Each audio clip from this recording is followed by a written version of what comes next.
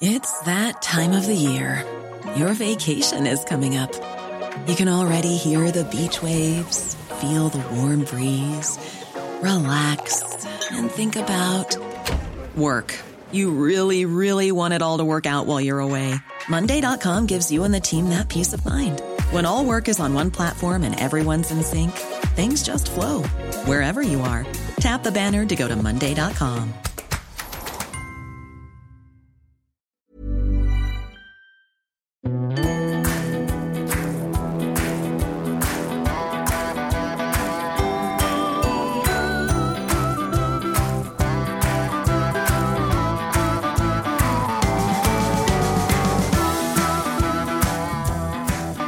Welcome back to the Women's Podcast. I'm Roisin Ingle, and today we meet Peig McManus, and what a fantastic character she is. I really want to get married and have children, and that would have been and fall in love and live happily ever after. So I met loads of fellas. Did you? Loads. I don't know what I had.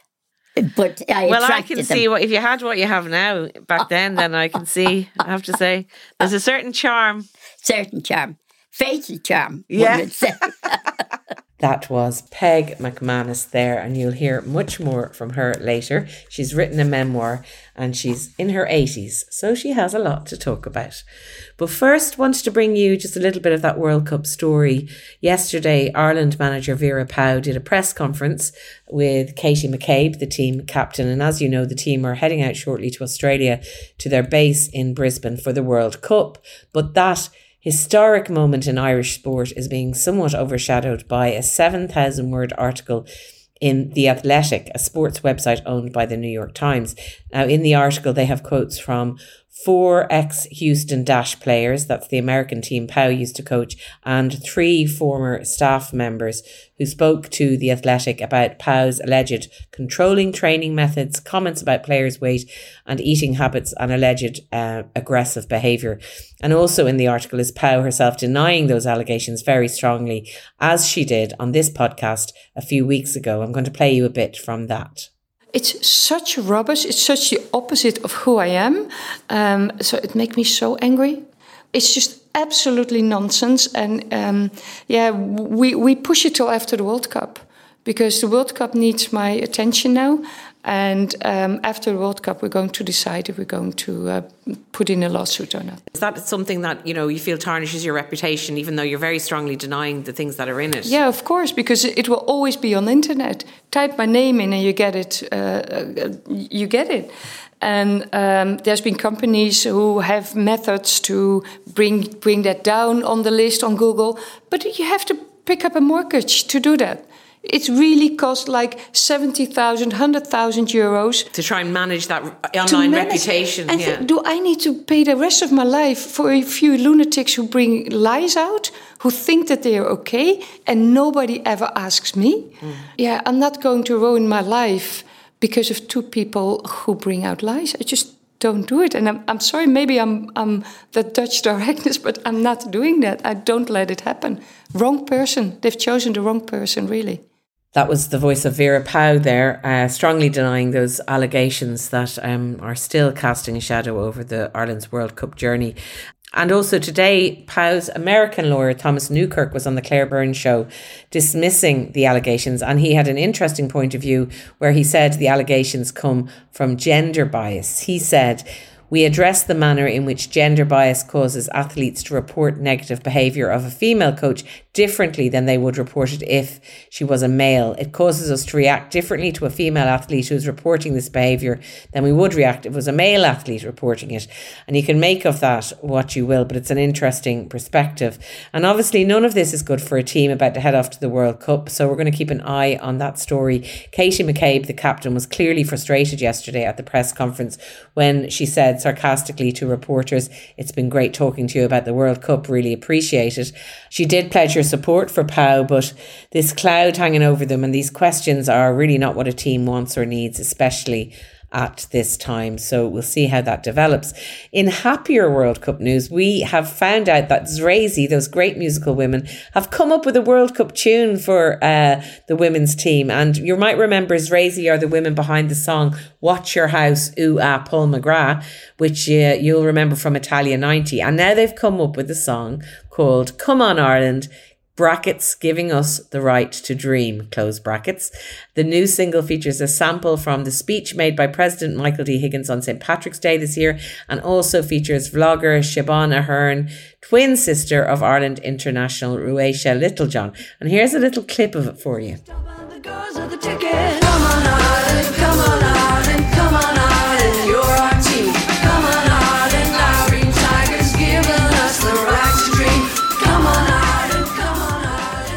Go. That might be what you'll be singing now with the women all away. So well done to Zrazy for coming up with the tune.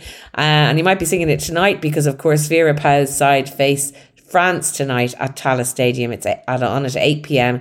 And this is their final friendly outing before they travel to their World Cup base camp in Australia. The game kicks off in Tallaght Stadium, as I said, at 8 p.m. And it's going to be broadcast live on RTE2 from 7:30 p.m. So whatever happens, let's wish the women the best of luck tonight and, of course, for their World Cup journey. Now, we've a very interesting character on for you today. Her name is Peig McManus, and she's a bit of an unforgettable Dublin character, I would say.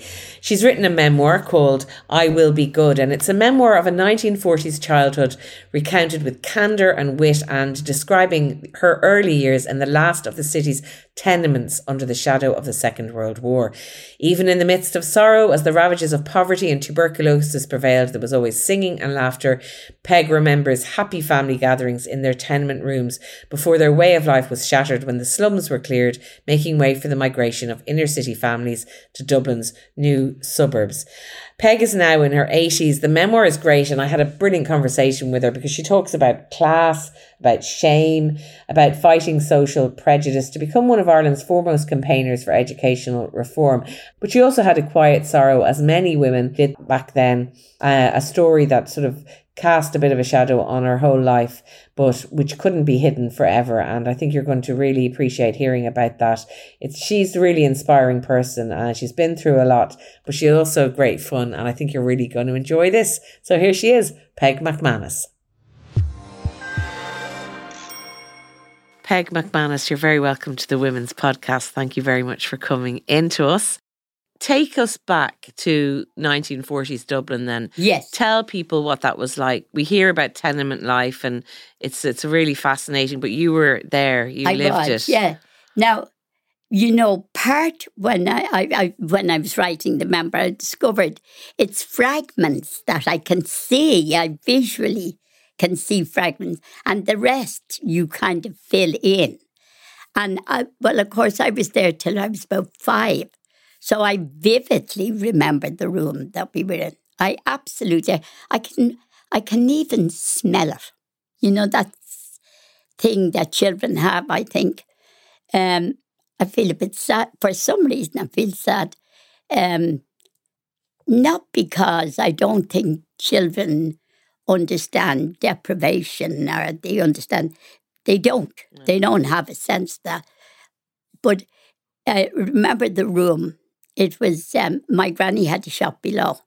So there was a hall door. I remember the light above it, the fan light.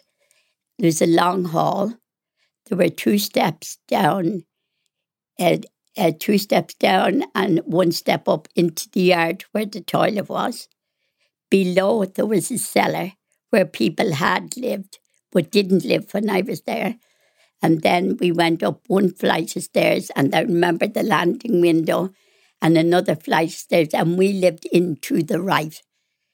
And the room was lit by gas mantles, and in the evening, and there was an oil lamp, and there was a big fireplace. Now, when I think of my mother, and there was a bucket for your wee, because where were we going?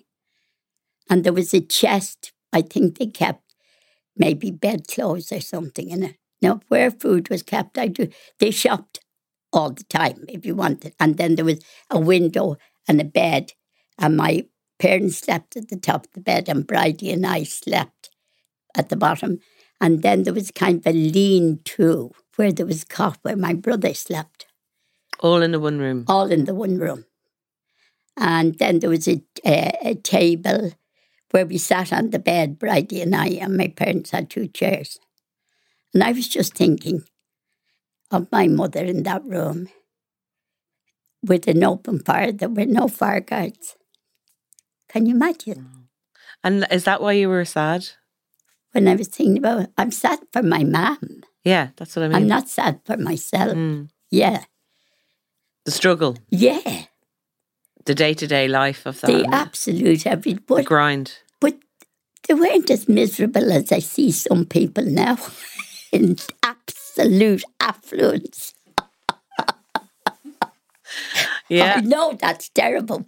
But I think, does prosperity bring people great happiness? Not necessarily. I don't know. I think it brings some good things, but it also doesn't mean that you're guaranteed a happy life. It's a big lie, I think. No. Because you can be poor and happy, but obviously the idea is we want everyone to have a bit of equal opportunity. I think when people are poor and living in the circumstances that you grew up in, it's the opportunities are denied them and the judgment of people. You know, it's the judgment. The classism and all that kind of thing. I think the judgment was really, there's something shameful about poverty. That is the awful thing. I really think that is it. I thought that there was something shameful about who I was and poverty. And if I could only I remember actually, we moved out to Cabral. And what age were you? 5, was it? Yeah. Now, I didn't know when I was in North King Street, about poverty, or I didn't know about anything like that. But I remember very quickly getting the message when we went out to Cabra that this was a wild place. And I remember my dad saying, "Sure, we get our own house. We won't be long here." This is just going to be a stopgap. And we were moving on. Yeah. So this is when the corporation was clearing out all the tenements, weren't they, in the slums? That's right. And they were moving everyone into the suburbs and That's right. building new places for people to live. But you talk about how these were basically creating ghettos in a way. They did, but it was unintentional. And seriously, and in fairness, when you see what's happening now, it was a fantastic move. Tell me about the poverty, though, in terms of there was great gatherings in the tenements and in your family. There was music, there was stories, there was a richness to it as well as the deprivation. Yeah, I think so. I mean, people would say, "Listen, would you ever give us a cup of sugar till tomorrow?" Or a loan of ½ crown. And I give it to you back, when I get paid. And people said there was a woman in our house and she was blind. Everybody gave her a dinner. There was that. Now they fought, of course, like ordinary people did. But funny, there was a generosity to it. And I remember talking to this man, he was quite wealthy, and I was talking about, on my high horse, about equal distribution. And he said, it's very easy to be giving and generous when you have nothing. When you get something, you want to hold on to it. Yeah, and also talking about the deprivation and the sorrow. Your mother lost 2 children living in the tenements. Christopher, she did. Christopher died Anne. a fortnight after coming home, and Anne only lived for 6 months. So that was also what she was having to deal with. I was just thinking, I think maybe the sadness that I did carry came from that. But the other thing, TB was rampant. You'd see mothers, the dispensary, you had to go to the dispensary with your child, and the dread of TB. And the children died. But the other thing, though, there was a kind of acceptance of death. Yeah. Maybe it was fatalistic, I don't know. But like the man above us, there was a man lived up, Tommy. And we heard it thud on the ceiling. And it was Tommy dropped dead. Oh, Jesus. And he was going out to work. He lived alone. But the neighbours, they got a coffin and they got together and they made food and they had bottles of stout and, you know, they were sitting around saying the rosary and the kids were all crawling around the floor and up looking into the coffin and putting their hands on the corpse and they were all singing songs and then, I mean, it was like a natural part of life. Mm. And people understood that they died, but people do not understand that now. You get a terrible shock when they die. If you know the sense. It was more part of life than you feel it is now. Yeah. It has been removed from, and that's awful. Yeah. And we're talking about a time as well of big families, right? Yes. Your mother was had 11 pregnancies, I think, that's right. altogether. Yes. I mean, it's just when you think about it now, the toll that would take on their body. And she had her last child at 41, and it was kind of almost a shame and an embarrassment. Oh, she was so embarrassed. I always remember she walked around with a towel in front of her bump. And she used to say, how could this have happened at my age? And presumably she knew how it happened, though. She just didn't think it would happen like that. Yeah, I know. It's terrible, isn't it? That's exactly it. I don't know. Yeah, I mean, that kind of goes back, and your book touches a lot on that kind of how controlled the country was by the Catholic Church. It was. How women like your mother didn't have contraception, how there was all that shame and guilt around sexuality and stuff. Yes. Tell us about that time, because there was a play, The Rose Tattoo, that you mentioned in the book. Right. I remember this. It was in on the Peig Theatre. Yeah. We were all going to see it because it was supposed to be kind of risque or dirty. You know, dirty. Oh, God, anything that, and we were on the Legion of Mary, that particular group. I love it. Let's go and look at this terrible play. I mean, just to see what it's about. Yeah, just to see. Because the country was almost in a vice-like grip. And everything was a sin. Everything.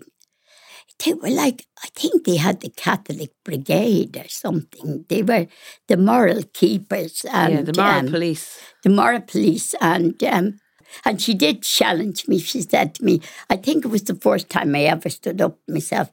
She said, I hear you're going to that terrible play. And I said, yes. She said, you're not to go. And I said to her, well, I could do what I like when I leave work. Absolutely. She said, are you reprimanding me? I said, yeah. I was shaking. Oh, I say you were. Tell me about leaving school at 14, which again was very normal at the time. Oh, yes. Really not strange. Yeah. You would be stranger if you'd have stayed on, really, wouldn't it? Very much so. We had one girl in Cabra and she was known as the girl who went to college. You're joking. Yeah. The girl. And she was ostracised. Sorry, I shouldn't laugh, but it is so funny, isn't it? Yeah. But did you have any feeling of wanting to stick to your education? Oh, I did. You wanted to get going with work? No, you did. Yes, but being hard of hearing affected me profoundly. Yeah, we haven't talked about that. So growing up, you were hard of hearing. So you had that added challenge on your life as well. And I think that's how I developed. I couldn't describe that room. So that's probably why your other senses were more acute. I really do think that's what it was. But I wanted to, but I'd been out of school for so long. I had all kinds of childhood ailments. I did want to stay in school. And so my father said, okay, apply for the corporation scholarship. And there was algebra was on it. I still don't exactly know what it was. But anyway, he said, oh, don't worry about that. Your Uncle Paddy will teach you. He knows algebra in 2 weeks. Okay. That was ambitious. So that it didn't happen. Yeah. So I left school. The first job I went to was a hat factory. Where was that? It was down off the quay. It was called Jonathan Richards and Company. So they made army hats and policemen's hats, and it was piecework. Work was lined up, and we had to press the seams on the hats and pass them down the line. And every time you get rid of a big pile, another pile would come. And we danced with great joy and delight in that morning and then collapsed on the way home. Let's talk about love and sex and all of that thing. Should we? Yes, we should. As a teenager, it was kind of like you wanted to find love and it was almost like a solution. It was going to fix everything and it was going to make your life right. And tell us about that, because you met Alex then in Glasgow. Yeah. I genuinely did think and wanted, and like, even despite what we could see around us of marriage, and I really want to get married and have children, and that would have been and fall in love and live happily ever after. So I met loads of fellas. Did you? Yeah, loads. I don't know what I had, but I attracted can see them. if you had what you have now back then I can see, I have to say, there's a certain charm. Certain charm. Fatal charm, Yeah. one would say. Yes, I had loads of dates and loads of fellas, and but I mean, the notion of having sex was absolutely not on the cards. The terror of it. Mm.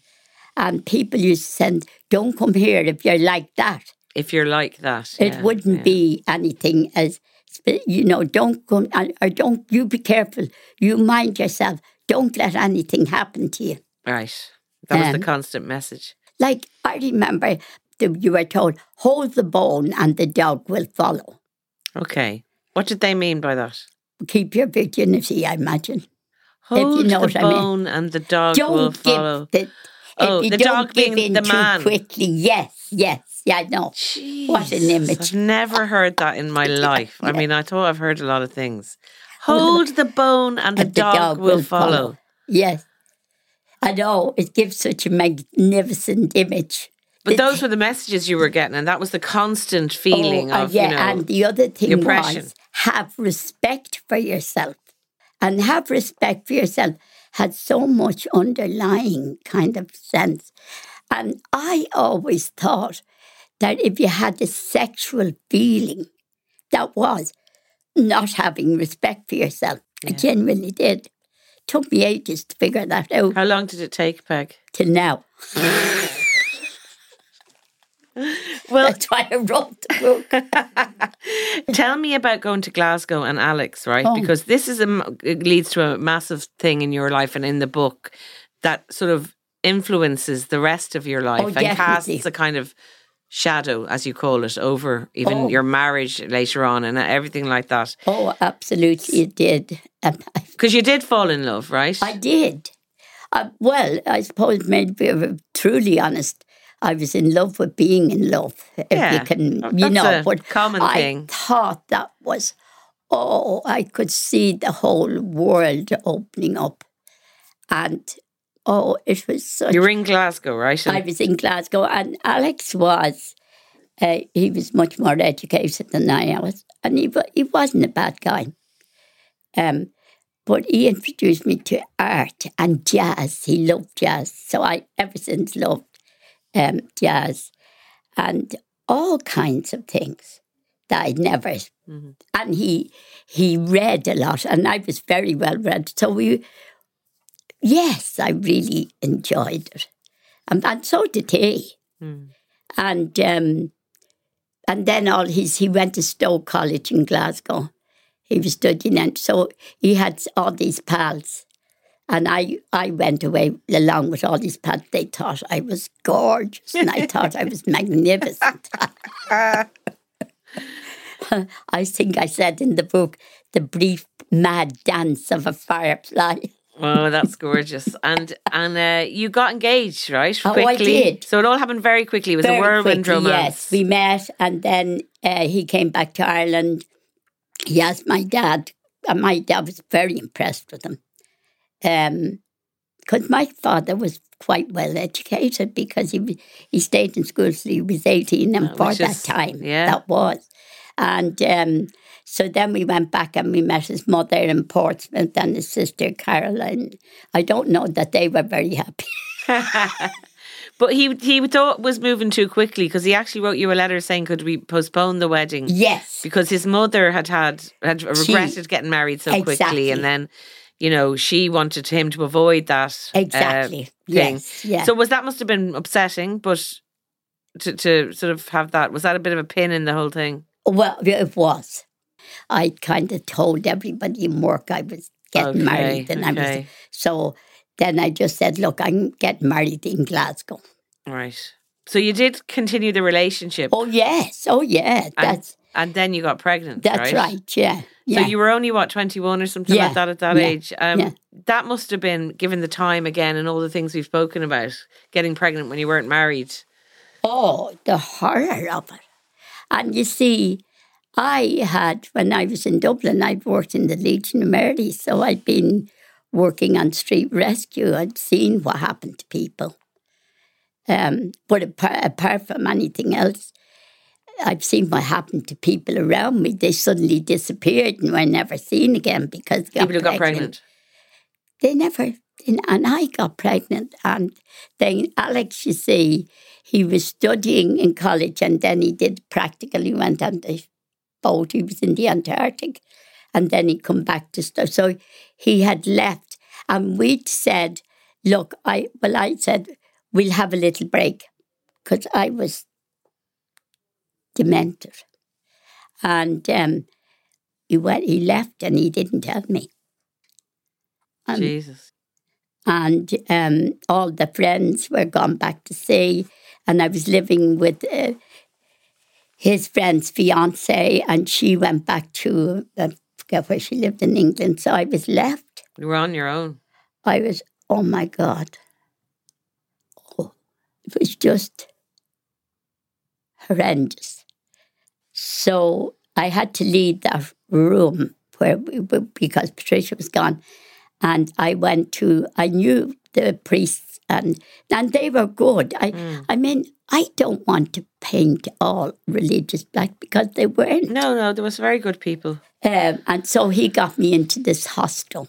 And I stayed there, and then I went into a home for a mother and baby home, essentially. Mother and baby, which was outside Glasgow. Okay, and all this time you obviously hadn't told your parents or family what was going on, so you were really alone in this. Oh, and I did take an overdose. I did actually, and I quickly, maybe I drank water. I made myself sick because as soon as I did it, I knew it was just not to be done. Mm.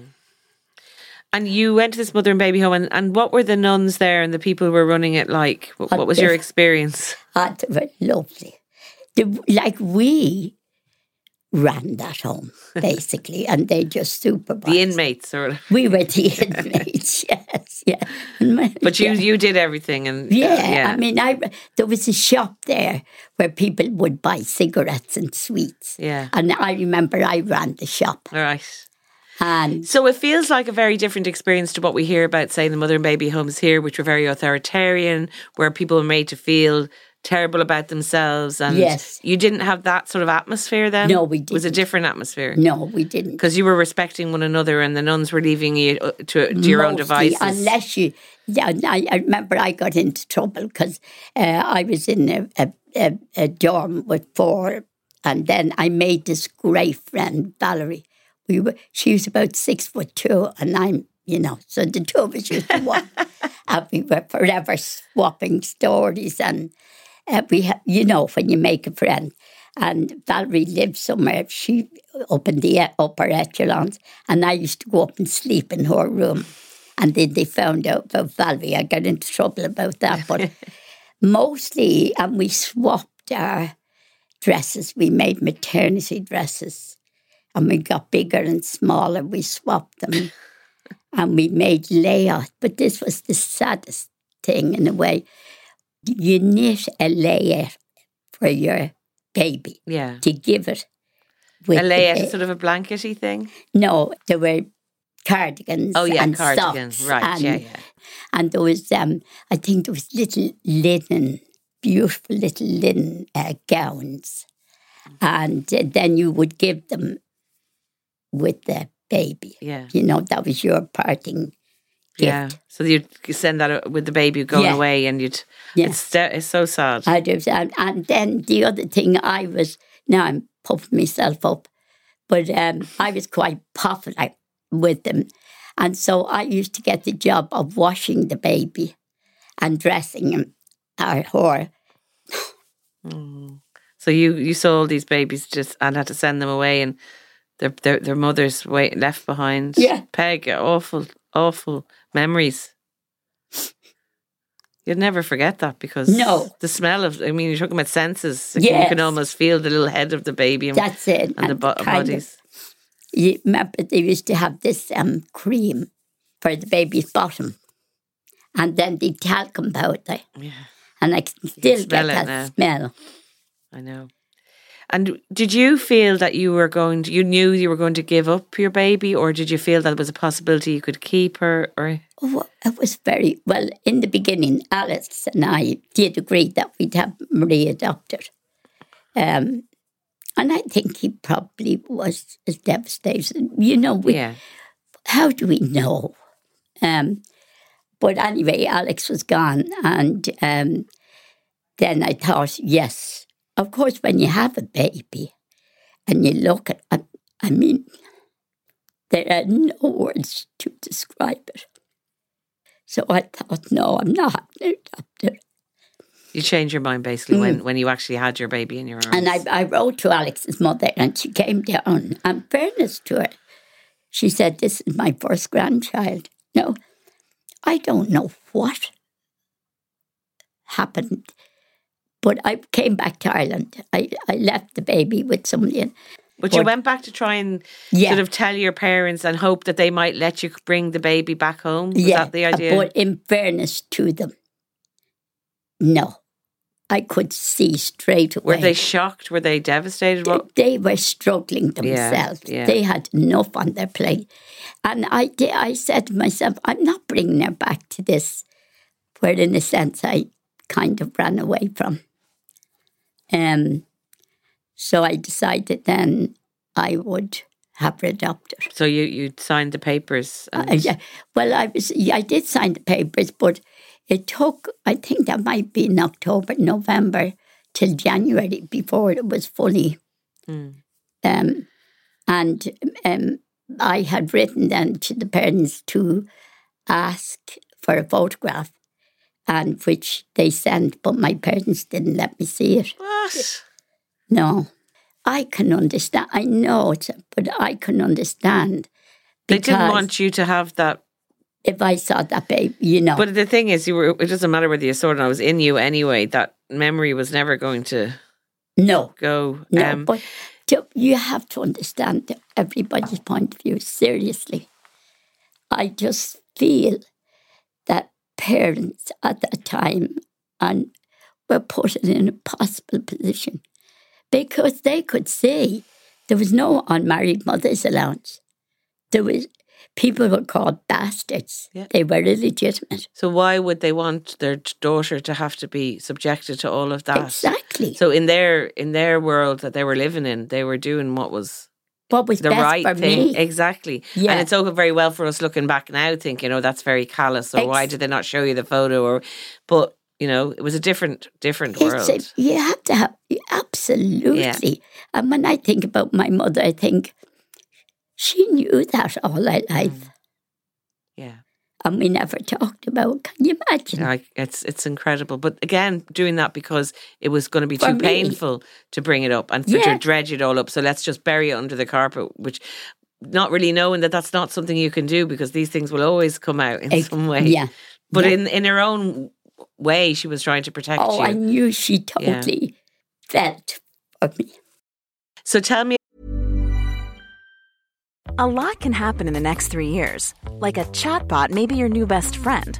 But what won't change? Needing health insurance. United Healthcare Tri-Term Medical Plans are available for these changing times. Underwritten by Golden Rule Insurance Company, they offer budget-friendly, flexible coverage for people who are in between jobs or missed open enrollment. The plans last nearly 3 years in some states, with access to a nationwide network of doctors and hospitals. So for whatever tomorrow brings, United Healthcare Tri-Term Medical Plans may be for you. Learn more at uh1.com.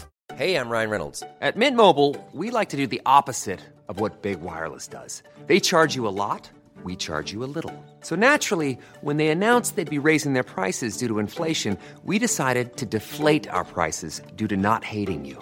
That's right. We're cutting the price of Mint Unlimited from $30 a month to just $15 a month. Give it a try at mintmobile.com/switch. $45 up front for 3 months plus taxes and fees. Promo rate for new customers for limited time. Unlimited more than 40 gigabytes per month. Slows full terms at mintmobile.com.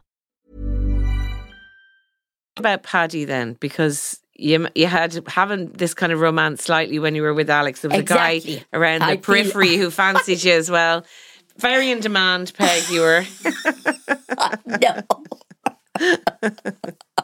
Terrible thing. Yes, when I got the letter from Alex, I'd been a really nice, good girl. Like going to a dance would have been considered not a good thing if you were engaged. Right. Or even looking at somebody else would have been, you know, that was it. So I went out to a dance and I met Paddy. And Paddy was very, very handsome and very... so he kept asking me up to dance. And I was very distracted by it.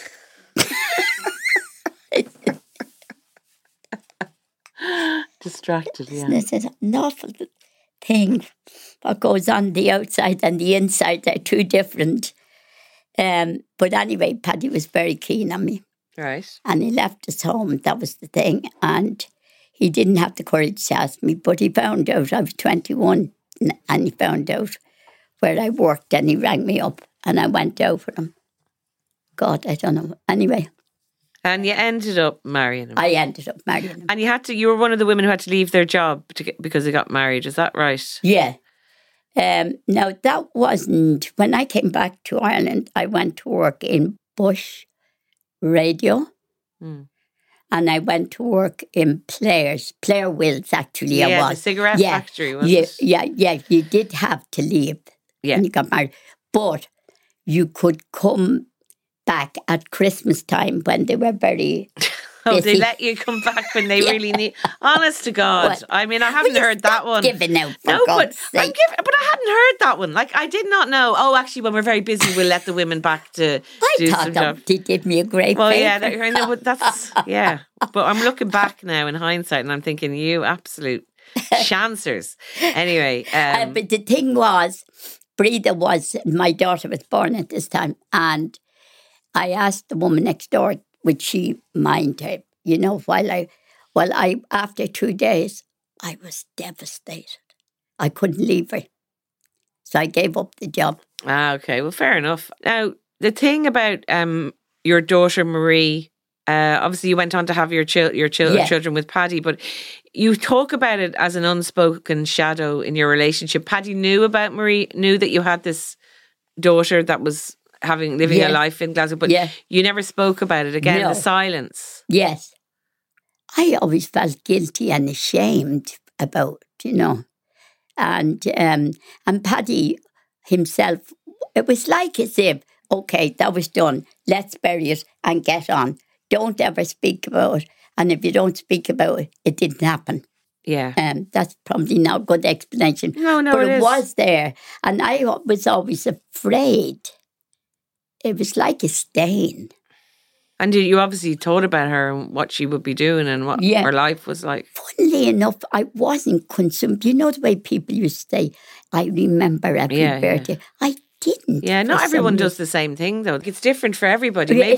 Maybe you not remembering every birthday and all that was your way of coping as well, do you know? I think you had to get on with your own life. Some kind of capacity to shut things right down. Yeah, to compartmentalise the things. I really think I had that. Yeah. Yeah.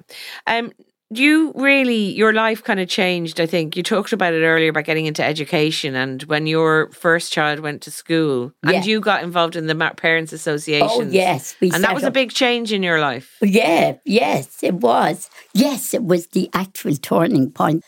I got involved in the Parents Association. We set up the school library. And one of the things I couldn't believe, they just let us. They gave us the list of names. A friend of mine, I made such fantastic friends. And we visited all the parents and asked them would they be interested in setting up a school rota to run the library. Right. And then I met people from all different backgrounds. Yeah. And that was one of the things about being in Ireland and Dublin. Class, they did not mix. There was very little mixing of the classes. But in this, you now were meeting lots of different types of people. Different people from different. And then I met, so I met a friend, a great friend, and she introduced me to counselling. Counselling. Yeah, and I remember the first time I went, it was in her house. And it was in Howth. I remember looking down on the bay. And I was sitting in this place and we sat around and it was about, it was about listening. And everybody got 5 minutes to listen and feedback. And I was sitting listening. And, you know, people were, I listened to the woman and I was dying to say to her, what you should do is... And then she starts to cry and I was saying, God bless it, that poor woman is so upset. I remember thinking, if my mother was here, she would go mad, washing your dirty linen in public. You know. But that was a key moment for you because this set you off on a whole different idea. I mean, from your mother thinking this would be a terrible thing to do, you suddenly realised this was really important.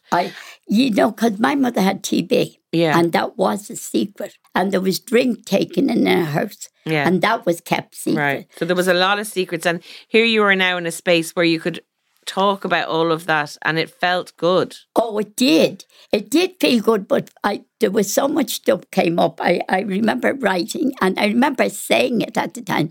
I feel as if I'm in a quarry digging with a teaspoonful. Because every time something came up, some other big lump came down. And it's never ending. It was never ending. And you had one, in one chapter you talk about a mirror exercise, which was part of your counselling, your training. Yes. And it was involving standing naked in front of a mirror. Yes. So tell us about that. Oh, what did you learn from standing naked looking at yourself? Don't do it again.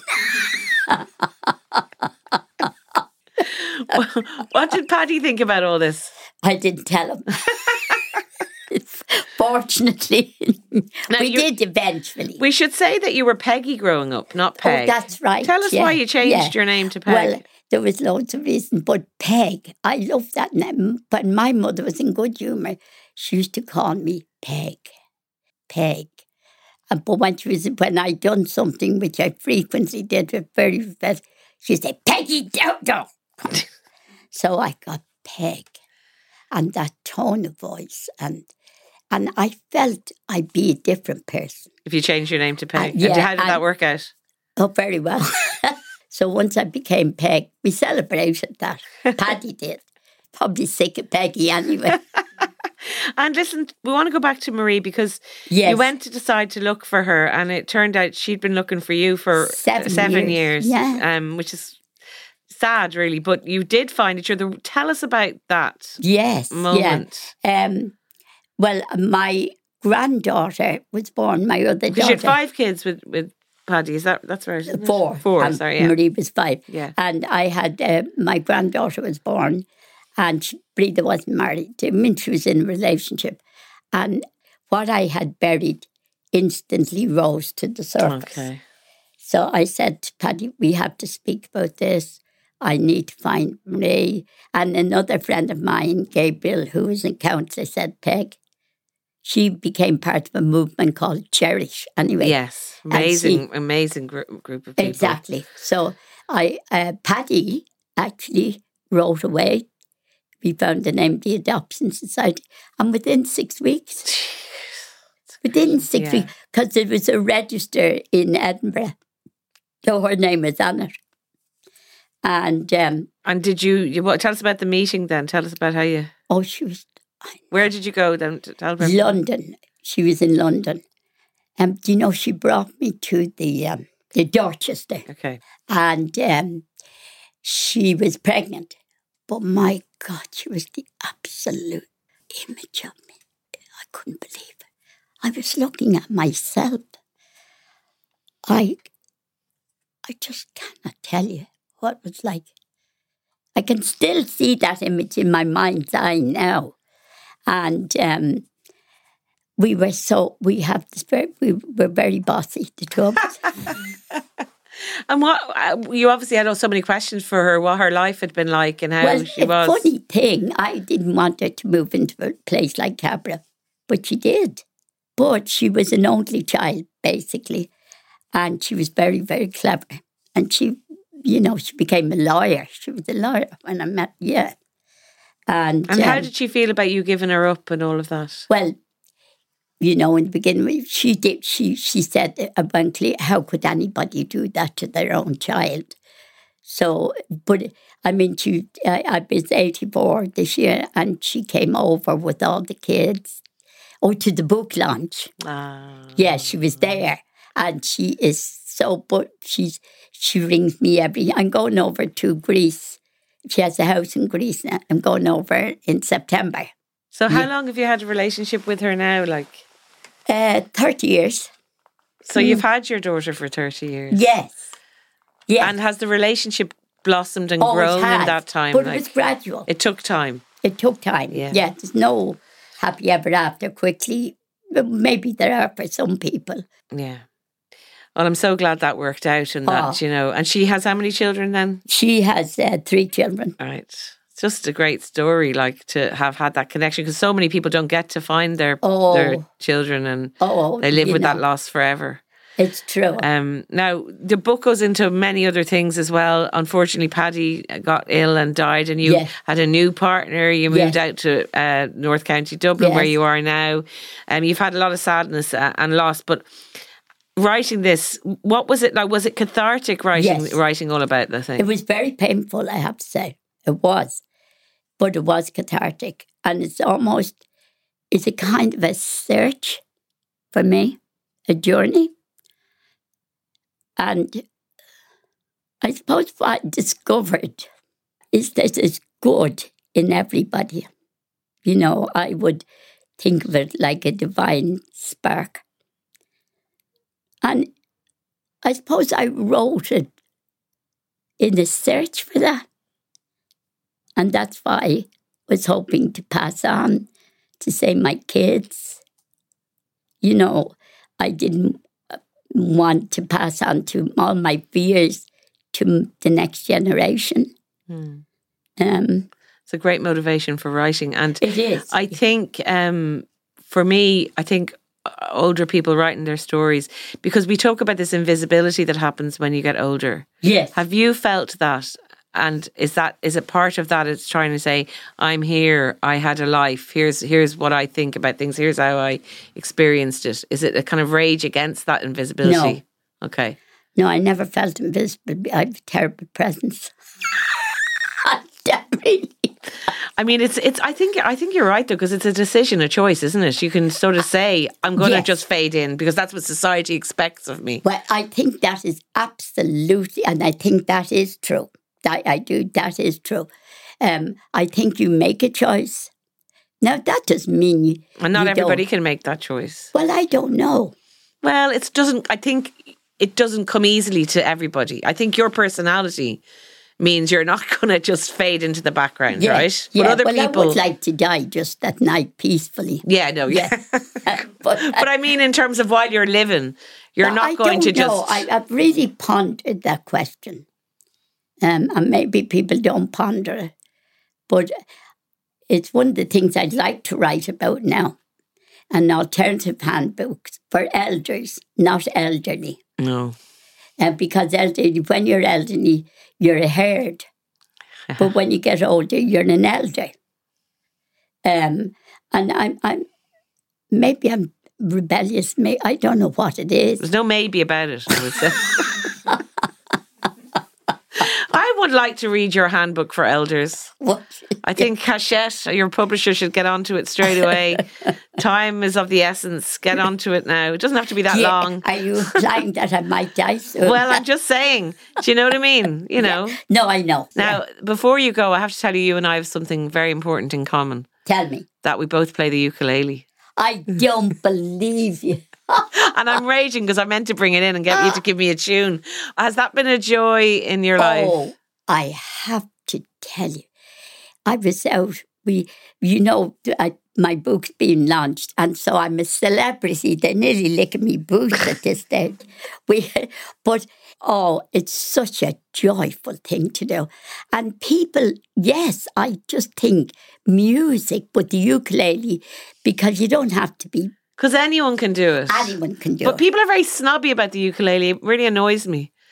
They think it's like a sort of a rubbish instrument. But no. I love it. I'll tell you, it's you really have to work at it now. They always start singing When I'm Cleaning Windows by George Formby. It's very annoying.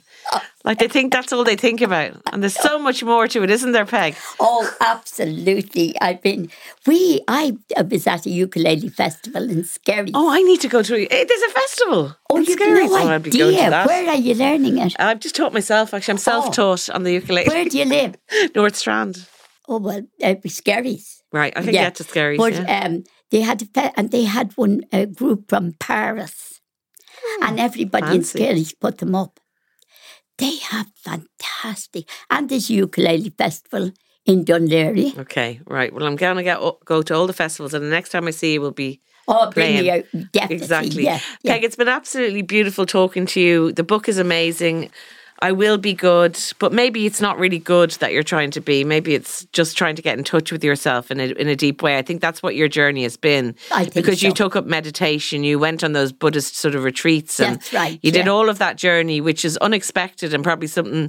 You took these opportunities that were presented to you in trying to find yourself and go deeper into yourself. Yes. And that is including in the ukulele as well. I feel like that's part of it. Oh, it is. It's such a magnificent magic thing. So thank you for sharing it with us, and I would urge everyone to read it. It's called I Will Be Good, and thank you. You're a bit of a legend, Peig McManus. Thank you. That was Peig McManus there, a ukulele lover after my own heart, and her book is called I Will Be Good, and it's a great story, well told. That's it from us. Contact the podcast on social at IT Women's Podcast or on email thewomens'podcast@irishtimes.com. It's produced by Suzanne Brennan and me, Roisin Ingle, with JJ Vernon on sound. Mind yourselves, and I'll talk to you next time.